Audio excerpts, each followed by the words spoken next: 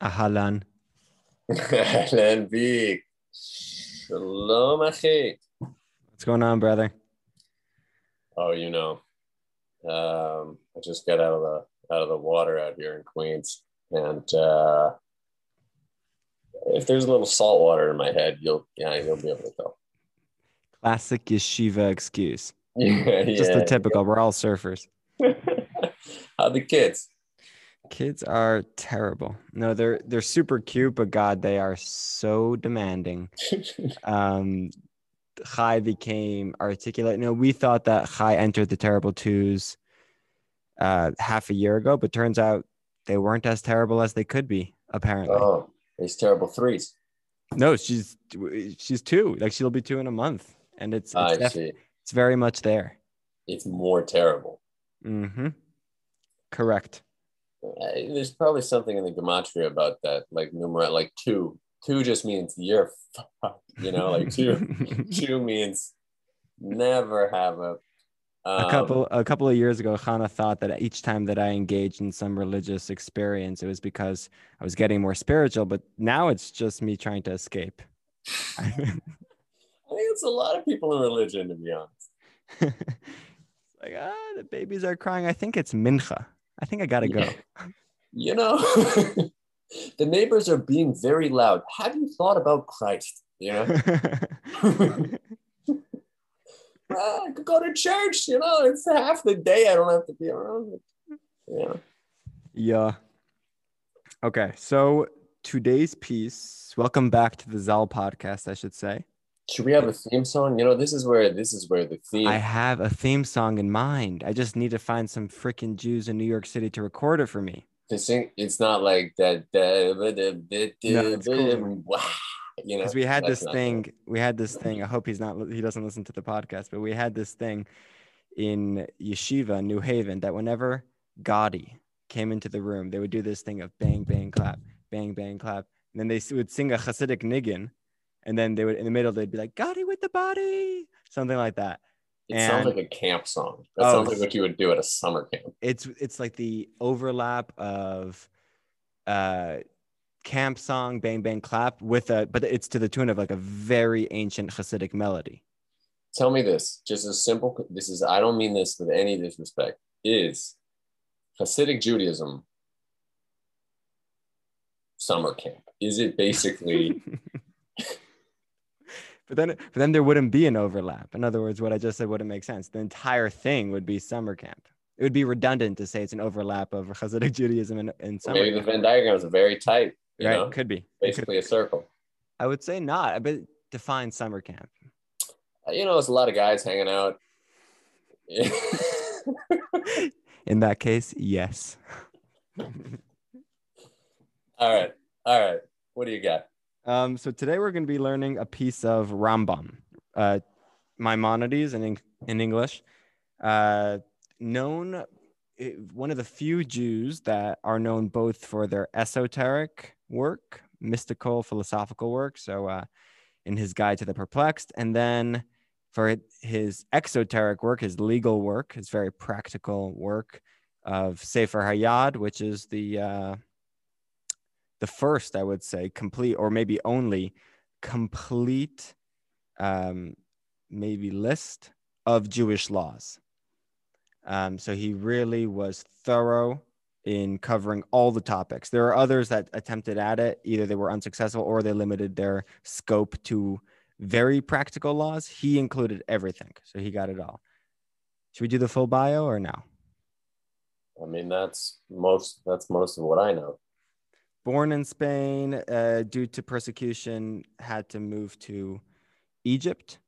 And in Egypt, he somehow got appointed to be the pharaoh, if they still had pharaoh at that time's doctor.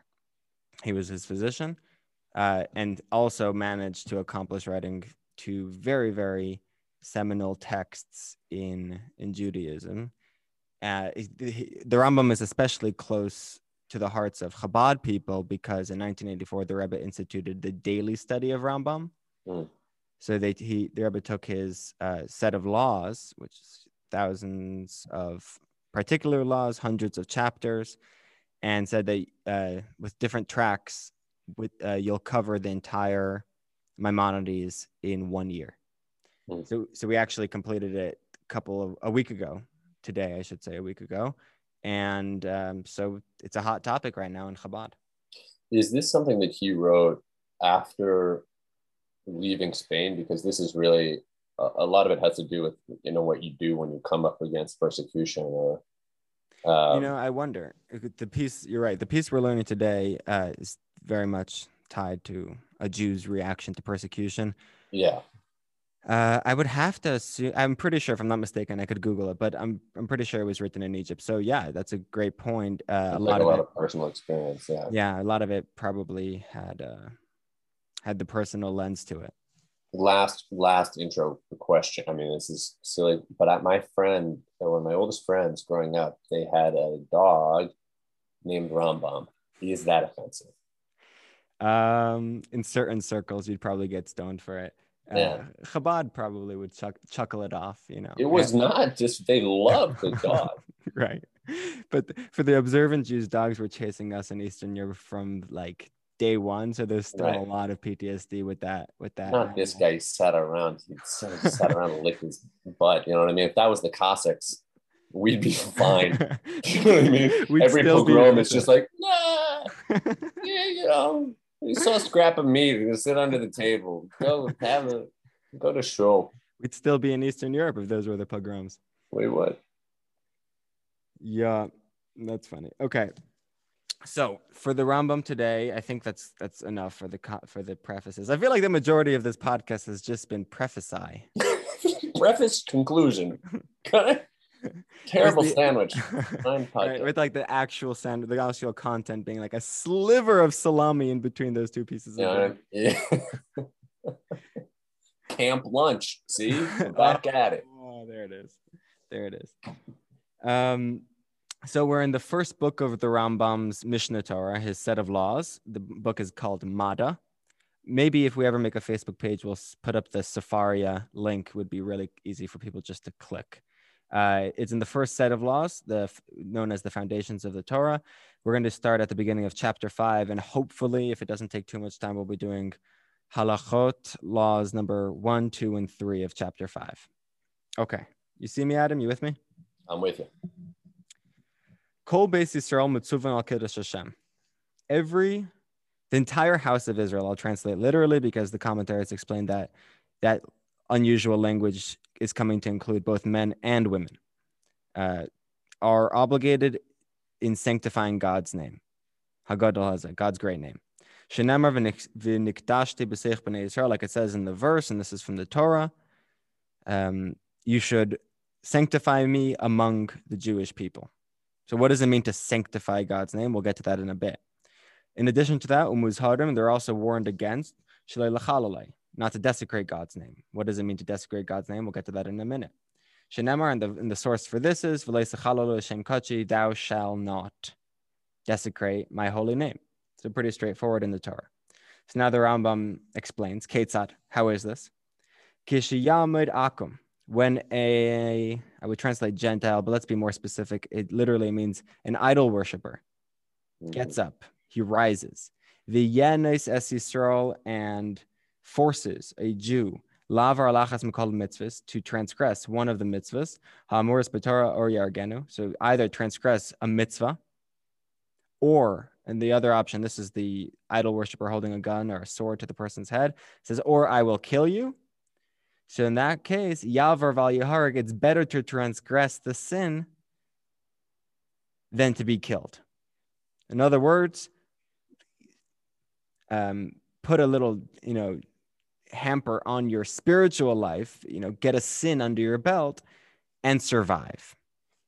Shenemar b'mitzvahs, like it says about the fulfillment of mitzvahs, asher yasa esam adam v'chai b'hem, it says you should fulfill them and live by them, implying in the verse that any engagement in mitzvahs should guarantee your life, and the moment your life is put into question with the fulfillment of a mitzvah, then embrace your life and don't die for the sake of any mitzvah. V'chai b'hem v'lo sheyamas b'hem. You should live with them and not die for them. V'im meis v'lo yavar harezim eschayev b'nafshay. And let's say someone wants to be extra scrupulous And he wants to say, you know what, despite me not having to put my life on the line for the sake of this mitzvah, I'm going to still put my life on the line. Let's say someone says that. So the Rambam says you are obligated for the loss of your soul. In other words, you're not doing the right thing. You're suffering spiritually as a result of it. So even though it seems to be that you're embracing the religion even more because you're basically putting your own neck on the line for the sake of the fulfillment of a good deed Jewishly, nevertheless, we're saying it's considered a wrong thing spiritually. So let's just give the classical hypothetical. I think this is great, by the way. I mean, this checks out for me as a way to exist in the world. Right. You're saying from a more progressive standpoint, this makes sense. I mean, it's only from literally extremist angle that you wouldn't. I mean, and I understand that there's a lot of caveats to that, but just the idea that on Yom Kippur you're fasting, but if you're sick, don't do it. Right. And the idea of saying no, do it even if it makes you sick is a sort of twisted way of using religion in this sort of absolutist sense. So that, right. But no, I agree with you. Like as a rabbi in the world, out of the confines of Brooklyn, this isn't easy halacha to defend. I don't feel like I need to open the can of apologetics for this halacha. I agree. The one thing I will say is the difference between, let's say, this case and fasting on Yom Kippur is fasting on Yom Kippur is just between you and God.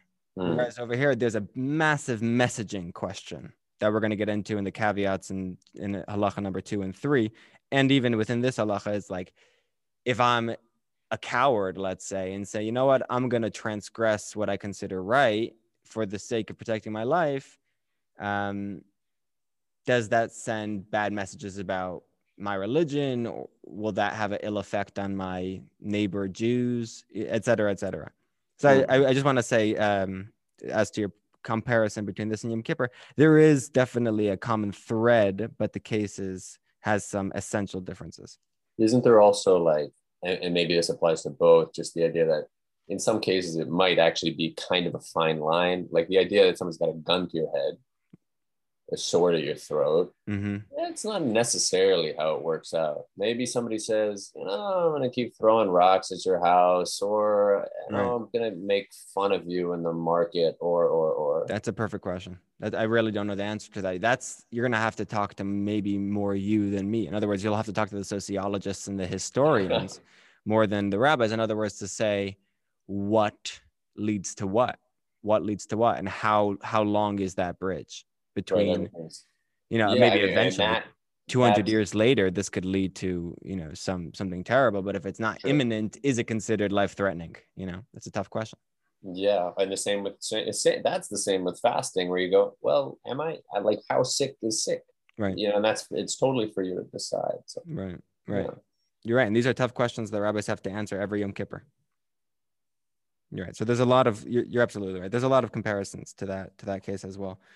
Just one note over here, but let's give it a quick, I was about to give the hypothetical, but I haven't. Let's just give a hypothetical example just so we could run with it for our further explanation. So let's say we're living in communist Russia and they have laws against the performance of Judaism openly, and you're looking to build a sukkah, right? And they are threatening, not just exiling you to Siberia, but they're literally going to put a bullet in your head if you build a sukkah outside, thereby displaying your religiosity to this. This happened every single sukkah for many, many years in Soviet Russia. What are you supposed to do in that case? Do you openly live your Sukkot life and risk having a bullet put through your skull, or not? So according to this first halacha in Rambam, as far as we know from this first halacha, we'll get into the caveats in number 2 and 3. But as far as number 1, the Rambam is ruling that you shall not build that sukkah. You should not put your life at risk. It's better to transgress a mitzvah than to be killed. And it's funny. I wonder, like, I don't know Christian law. No, I don't know if anyone does within my circle of friends, but I wonder how big of a topic the question of whether to transgress or to be killed is in basically any other culture. Right. Right. It's just there every holiday, you know, they tried to kill us. We survived. Right. Let's eat. Right. Yeah, Right. It with is just Jews, so it's much just a on this. question. Like it's almost we're in the minority. Like living in America in 2021, we're in the minority of Jews throughout Jewish history that aren't persecuted for their Judaism. Right. And you know, much less you than me in this case, but like we also pass as anything, as anybody. So, you know, it's very different from a time where, say, in Soviet Russia, where your passport said Jew, Mm-hmm. your nationality is Jew. I mean, that's Mm-hmm. one way, or your face just showed it, or some other place where it was just, there's no way people didn't know. And so here there's the two levels of maybe somebody knows and is fine with it, doesn't do anything, et cetera. Or maybe somebody doesn't even know, which, you know, other minority groups don't Right. necessarily have That's access to that. That's a good point too. Yeah, but so for the majority of Jewish history, they knew, and often they put shackles on your observance. You know, they tried to prevent it. I feel like in Egypt, it was probably pretty easy to tell, you know? It's, you know, it's the guy who's branded with a chain on his ankle. Oh, that guy. Is he? I don't know. Is that style? We don't know. Yeah, maybe it's a kink. Maybe he's like his wife says, hey, you know. Okay. So that's that. Another thing, the Rambam, I don't know who the final halacha is, but I was reading in other texts that the Rambam disagrees with certain sages. And those sages say, I don't want to go too far into the weeds with this, but those sages say that actually in cases where you're not obligated to be killed for something, right? And you still get killed for it, the Rambam said, not just you're not obligated in getting killed for that, you did a bad thing. That's what the Rambam ended off with.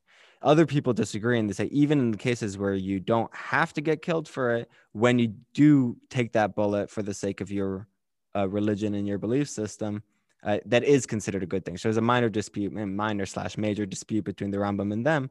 Sure. But the Rambam is explicit and says, no, don't think you're, extra scrupulous in your religion and therefore you're going to take that bullet. Do not take that bullet and do not keep the mitzvah. It's better to transgress the mitzvah than to die. I'm looking at this other translation that seems like it's sort of right in the middle. It's not like it's your fault and you did a bad thing, and it's definitely not you did a good thing, but it says, if you chose death and did not transgress, his blood be upon his own head, which just basically is like, hey man, it's on you. Not necessarily but it's just, that was your responsibility and your choice. That has nothing to do with what the law says. That has nothing to do with what the ethics says. Interesting. Just, it's an interesting translation because honestly, I always struggle because this term, mischayev b'nafsho, is a common term. We're going to go into the weeds, but it's a common term, and it appears in Pirkei Avot. If you remember, we studied that together also. It's a spiritual thing. It's not saying you're deserving of any death sentence because apparently the guy's already dead. So it's impossible to be translated as deserving of the death sentence. It's a spiritual thing. So what about the sanctification? That just brings to me like pure first commandment, basically. That's the, as far as when you do sanctify it, what it means to sanctify and not profane a name. It's like, don't take the Lord's name in vain. But it's like, what does that actually mean in this context or in general?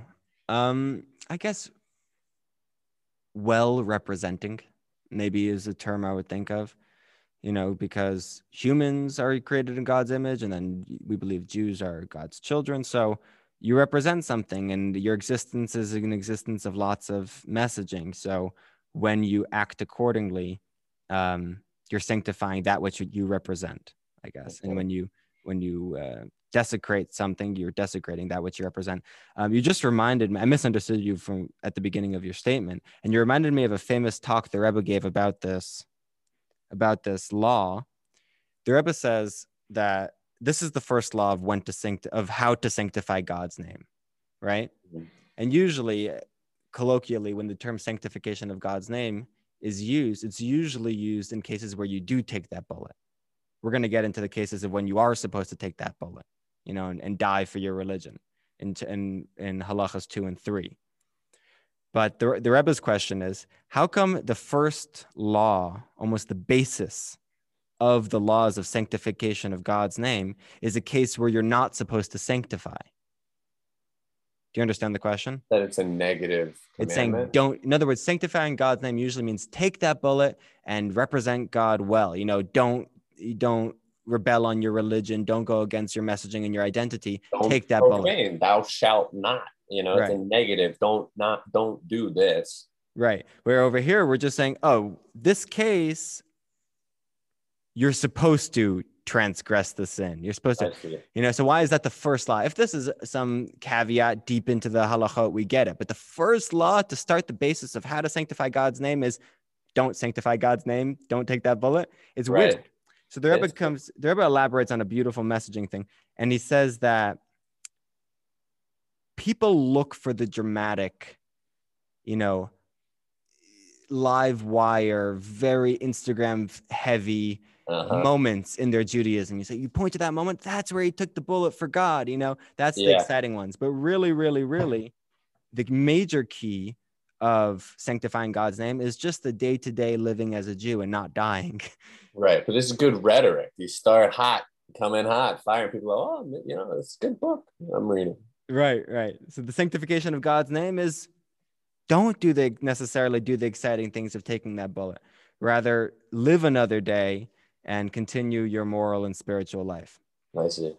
So it's beautiful. I don't know if you've ever thought about this, but a lot of times when people say, if anybody is, you know, especially observant and will say, well, he's taking the Lord's name, you know, if you stub your toe and you say, Jesus Christ, it's like, is that profane or is that just an appeal that truly is honoring something like that's what you think? Maybe it's worse than stubbing your toe, you know? Right. I hear what you're saying. I actually had this is a terrible source for the least authoritative source possible, but I had a camper that quoted a rabbi that I've never heard of. And he said that when he stubbed his toe or whatever, and he said, gosh, damn, whatever, the rabbi corrected him and said, it's better to say Jesus Christ in that case, because you're not using God's name in vain. To the contrary, you're using some quote, fake hashtag fake God's name in vain. Yeah. So it's almost a good thing. I'm like, I don't know if that is, you know, legit or what, but it's relevant to what you said. Oh, right. I mean, Jesus was a nice guy that did some, you know, reform work to Orthodox Jew. It would be like, I should just pick a guy, like get it into my head where I stub my toe in the middle of the night and I just go like, Moshe Greenberg. Marvin Schneiderman. And there's some guy who's like, I have a feeling I should, you know, like some guy, you know, gets to him in the middle of the night. All right, so that's number one. The first halacha is when you shouldn't die for God's name, when you should stay living and almost go against what God wants. You know, let's say eat that pork instead of taking the bullet. Eat the pork instead of taking the bullet. That's the basis of everything. So in other words, the rest, number 2 and 3 will be exceptions and caveats. But number one, the basis is, in most cases, you choose life. You choose to live and continue being Jewish once that gun is away from your head. But while the gun is at your head, you do what's against Judaism for that moment. So what are the caveats? Here's the caveats. Number 2. When was this said? B'sha'ar mitzvahs.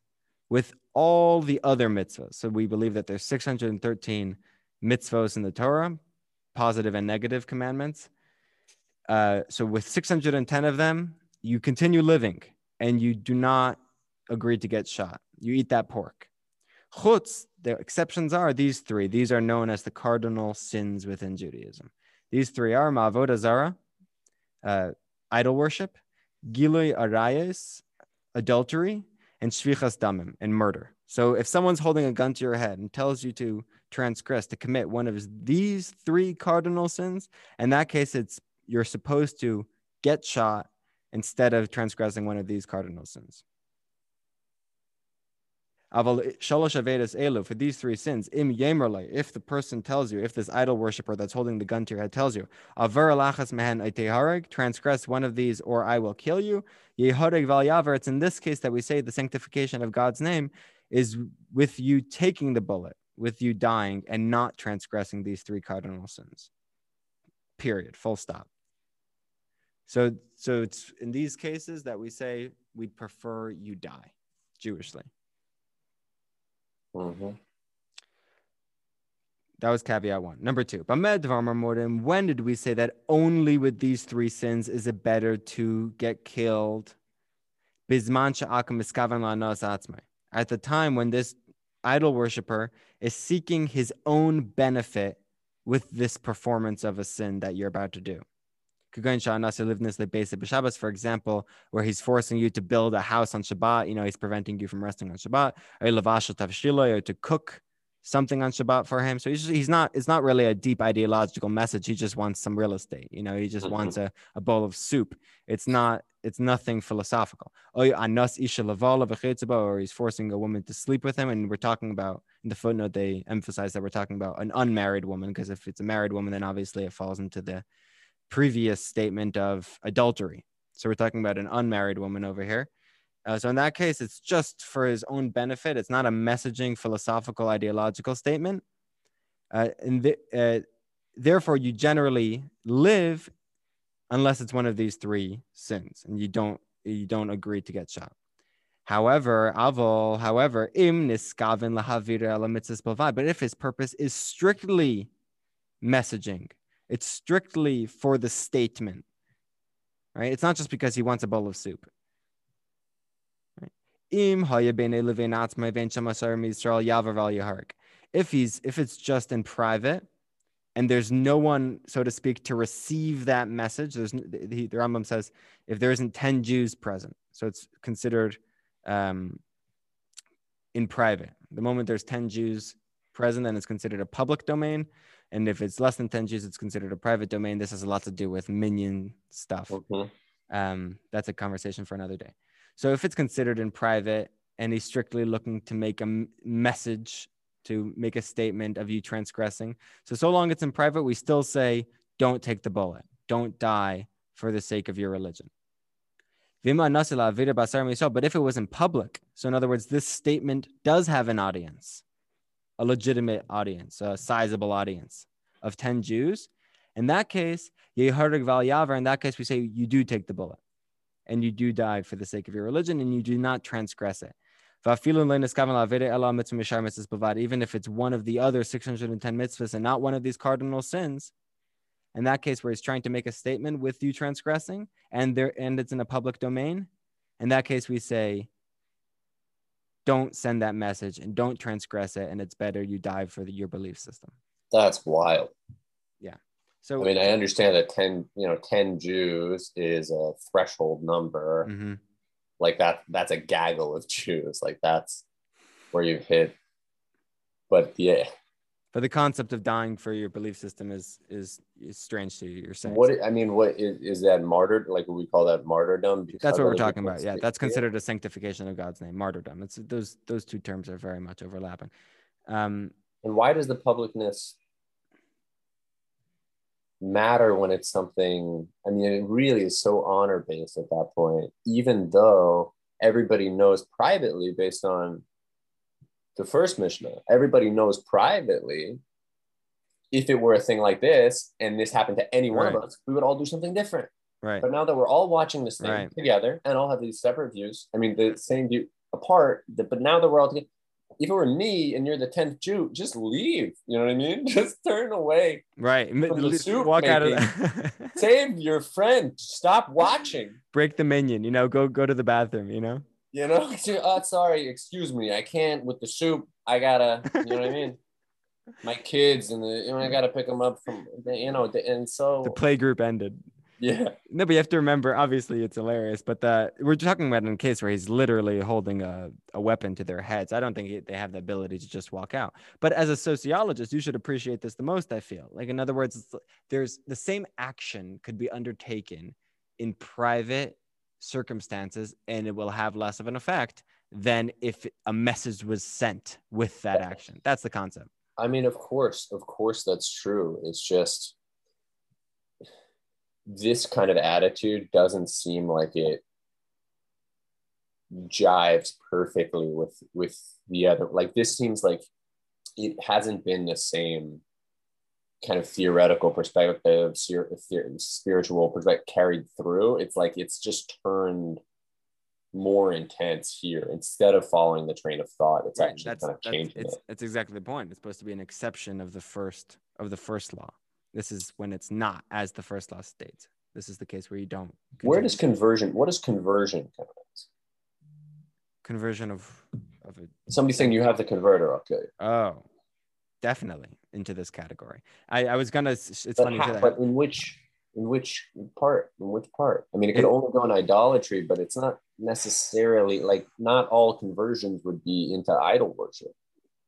Okay, so I think the case of mass conversions, or most cases in Jewish history of someone forcing someone to convert, it was a case of mass conversion. So therefore, we're talking about number 3, which we haven't learned yet. We'll get to number 3 soon. Okay. But if it's a private conversion, and we're talking about a conversion not to, so conversion definitely falls into the category of a messaging statement thing, and not just because he wants a bowl of soup.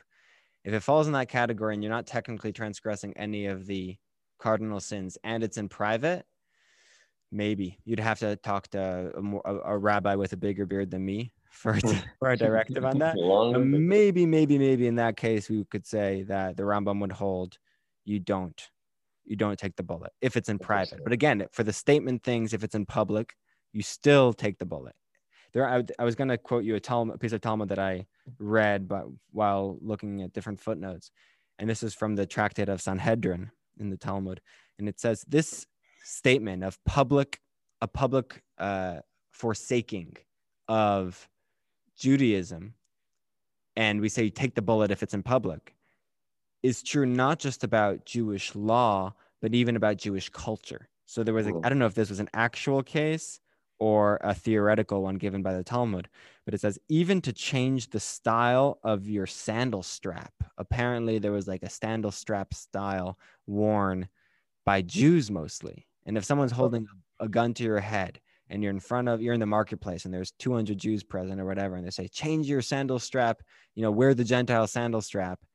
In that case, even for a freaking sandal strap, we would say, take the bullet, because that the public bending toward a will that isn't a Jewish one is too strong of a statement. Yeah.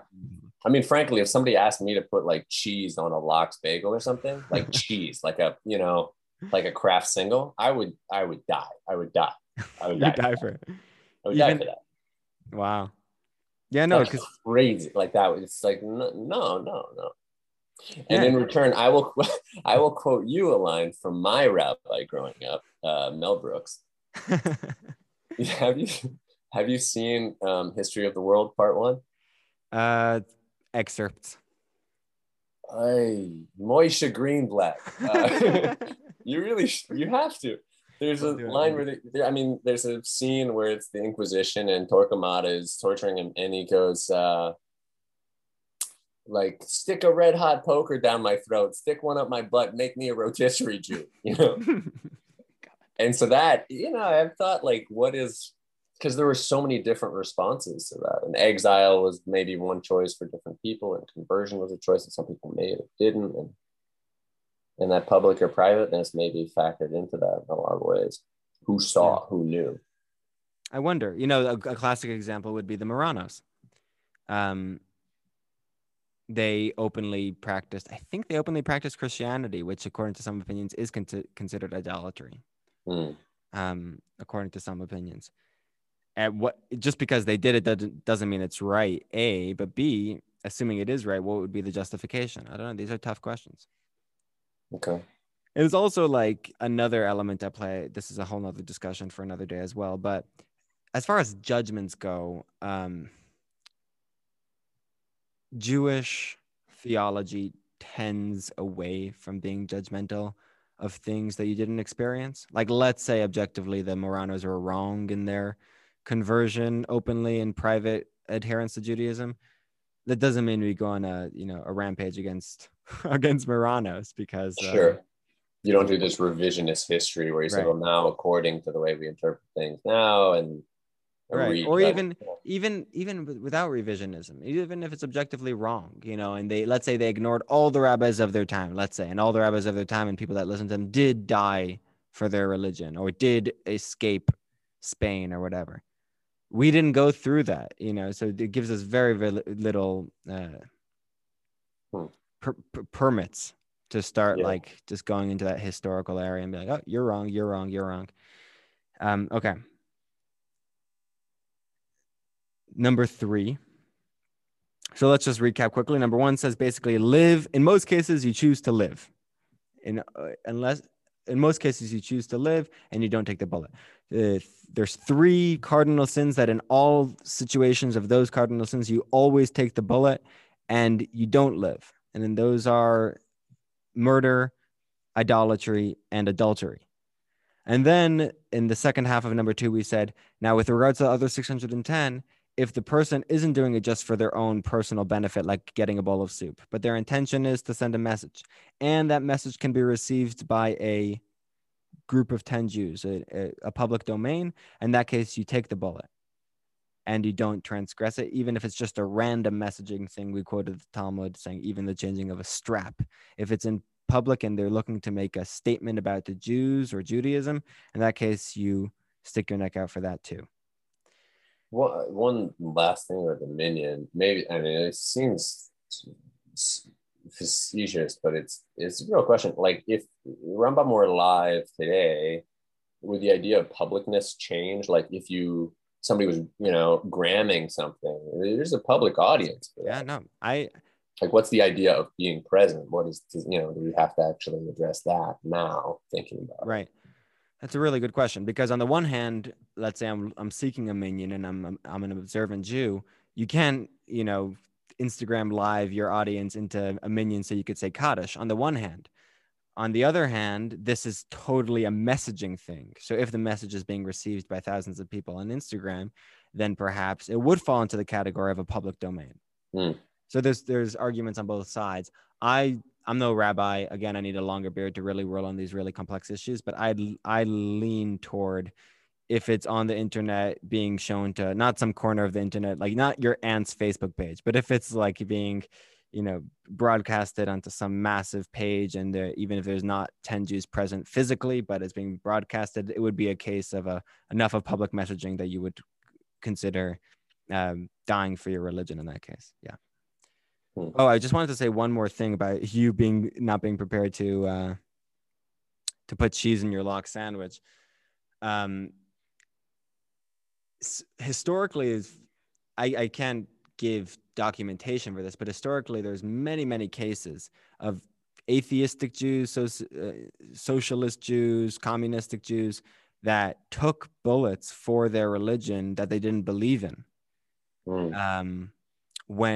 When you know the historical die landed on a situation where they had to, you know, just you'll read accounts in the concentration camps or whatever. These people didn't practice any of Judaism. They ate intentionally. You know, they were real anti-religionists in Europe in those days. Some, and they would eat pork on Yom Kippur, like intentionally, like crazy stuff. You know, stuff that we would say is like, all right, you're a nerd. You know, you don't have to be religious, but like you're a little bit obsessive about this thing. You know? Why do you think that is?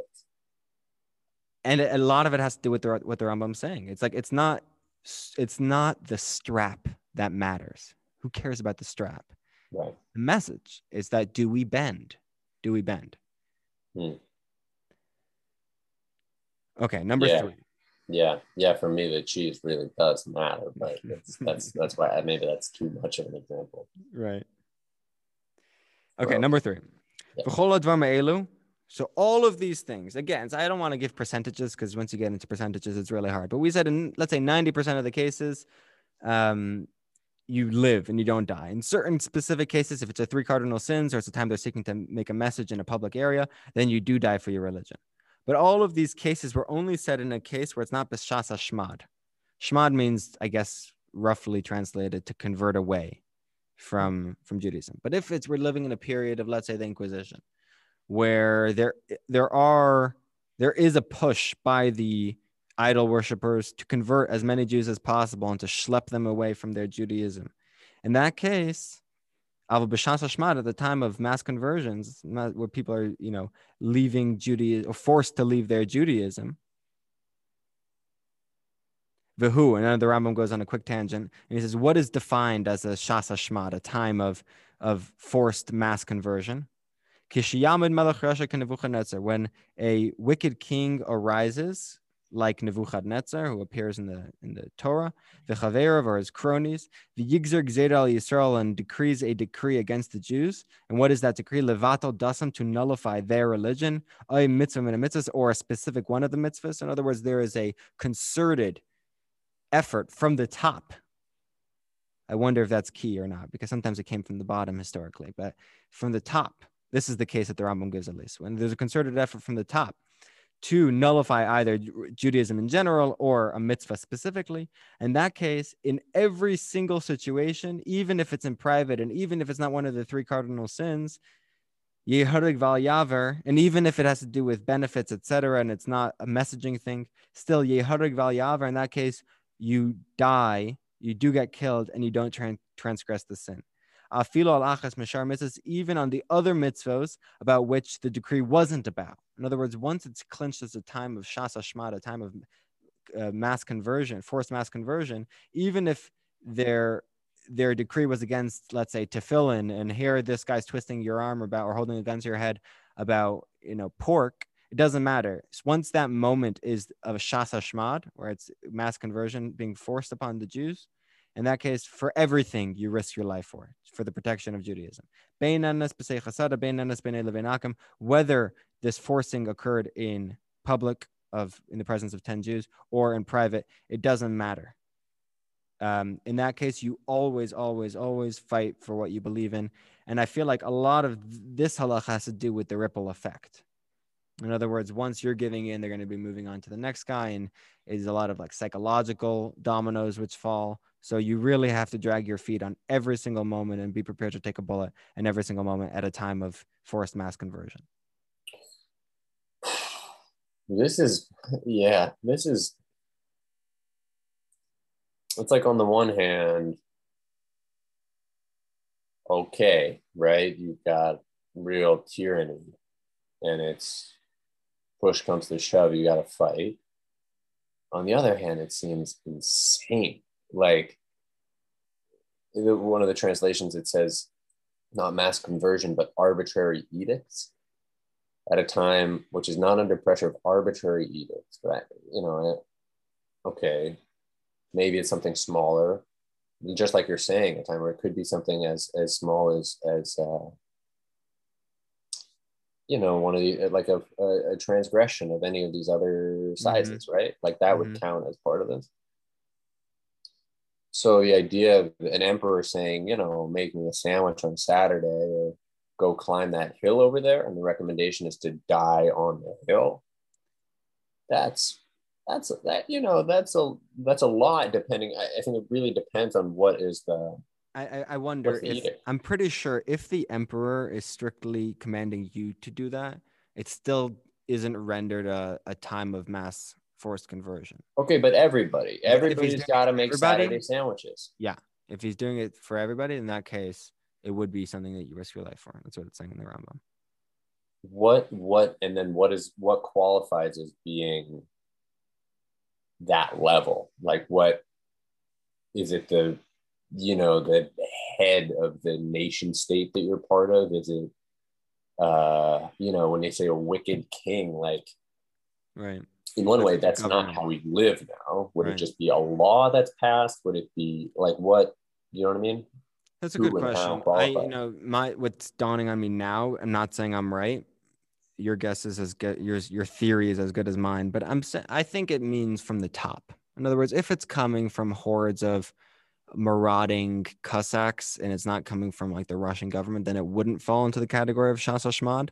But if, let's say, like it did, like in Soviet Russia, where the government itself, even though it technically wasn't a king or a monarch, but it was another form of from the top dictating against Judaism, in that case, it would be considered shas hashmad, a time of coercion. What would that look like in America? If that show came to fruition where the Nazis took over. What's the name of that show again? Oh, well, the Plot Against America, Yeah, or that's it. That's it. also,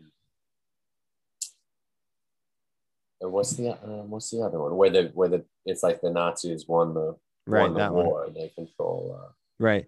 So, yeah, in America would be if Congress passed something like that, And I wonder, it's tough. It's tough. Like if Congress passes something that is quite specific and not intended to hurt Jews, but nevertheless goes against a principle in Judaism, does that trigger a Shas Hashma definition that it's a time of mass conversion? I mean, there are a lot of mitzvot. You know what I mean? There's a lot of ways that maybe, right. And then there's also the difference between actually forcing and then sort of, a kind of normative pressure that could be different towards what it is to be.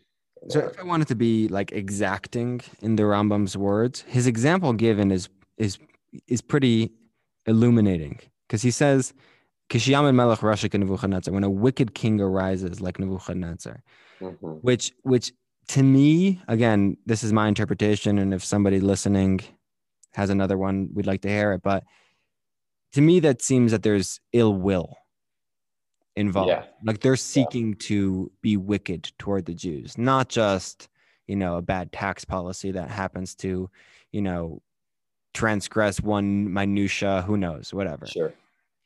So that's just dawning on me now, but got it. Yeah, that does make sense. Like, well, that's just, everybody's got it, it's a passes unanimously. Everybody's got to make sandwiches on Saturdays. Why is that the example that's coming into my head? But it's very clear, just no cooking. And so there it is. Then you wouldn't say, well, that's it. I guess we're all going to fight to the death and or kill ourselves. I mean, that's sort of, I think of Masada, the story of Masada also as an example. And that's it's a siege where there was no way out, and so it wasn't really a fight. I don't know, I guess that's also sort of a question, because so many the wording in a lot of these are about just like he should choose to die, and it doesn't, like what you've been saying, it's something to fight, to push back, and the language isn't that. It's like he should choose to die instead. What does that actually mean? That's a good point, and I think the Rambam touches upon that later. If I'm not mistaken, I learned it like 2 or 3 days ago. I learned this entire chapter. And he says, like, don't be an idiot about this. If there's an option in the cases where you can escape, you escape, basically.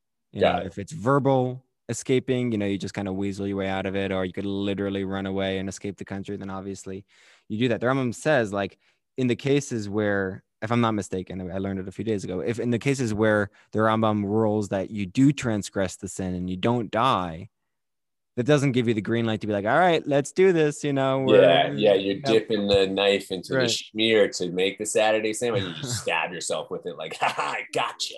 No, don't. Okay. No, but it's also like, even when pork is saying eat the pork, and don't die, doesn't mean you start like freaking going into the bovine business and defining yourself by pork for the rest of your life. I think it's ovine. No, that's sheep. Did I just make up that word? Porcine is for. What's bovine mean? For cow stuff. Oh shoot! Yeah, go into the bovine business. Bovine business, all good. Total kosh. Bovine, shoot, kosh. You're right. Porcine. Porcine. It becomes the K becomes a C. Well, it's pork. Porcine. What do you want? You spell pork with a K. You're right. Porcine. Dang, impressive, Adam. Hey, do I know my animal adjectives or what?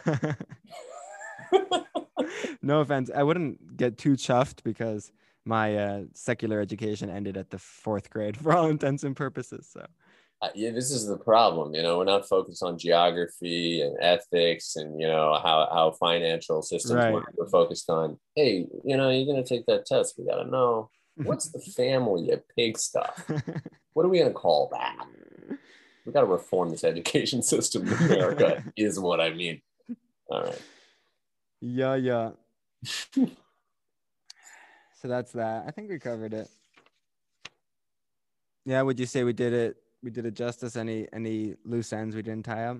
I mean, there's always loose. The thing about all of these is that the gray areas, especially as you translate or you are transposing something into what, 900 years later now. Maybe, yeah, 800, 900, I think. So, I mean, even by itself, even in the time, there is this, well, what counts exactly? And if you really wanted to know, you'd have to sit down with the guy, the same as the way that we do any other kind of legal proceeding where there are lawyers on both sides of any argument and they both have arguments because nothing is totally fixed. And then you add the millennium and there become a whole other set of circumstances that just are really not. I mean, that just allows for that gray area.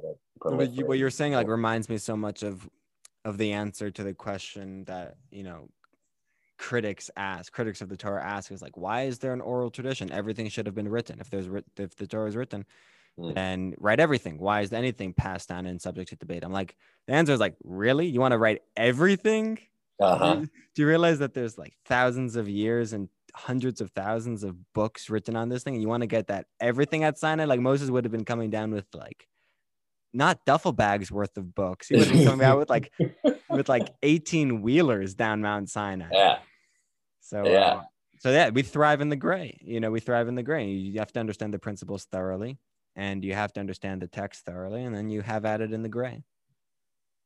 That's, I think, one of the best parts about any kind of, it doesn't have to be a religion, school of thought that just says, hey, listen, there isn't going to be an absolute 100%. I mean, with certain things, maybe you can get close to that. But for the most part, look, you're going to have debate around what to do or what is right.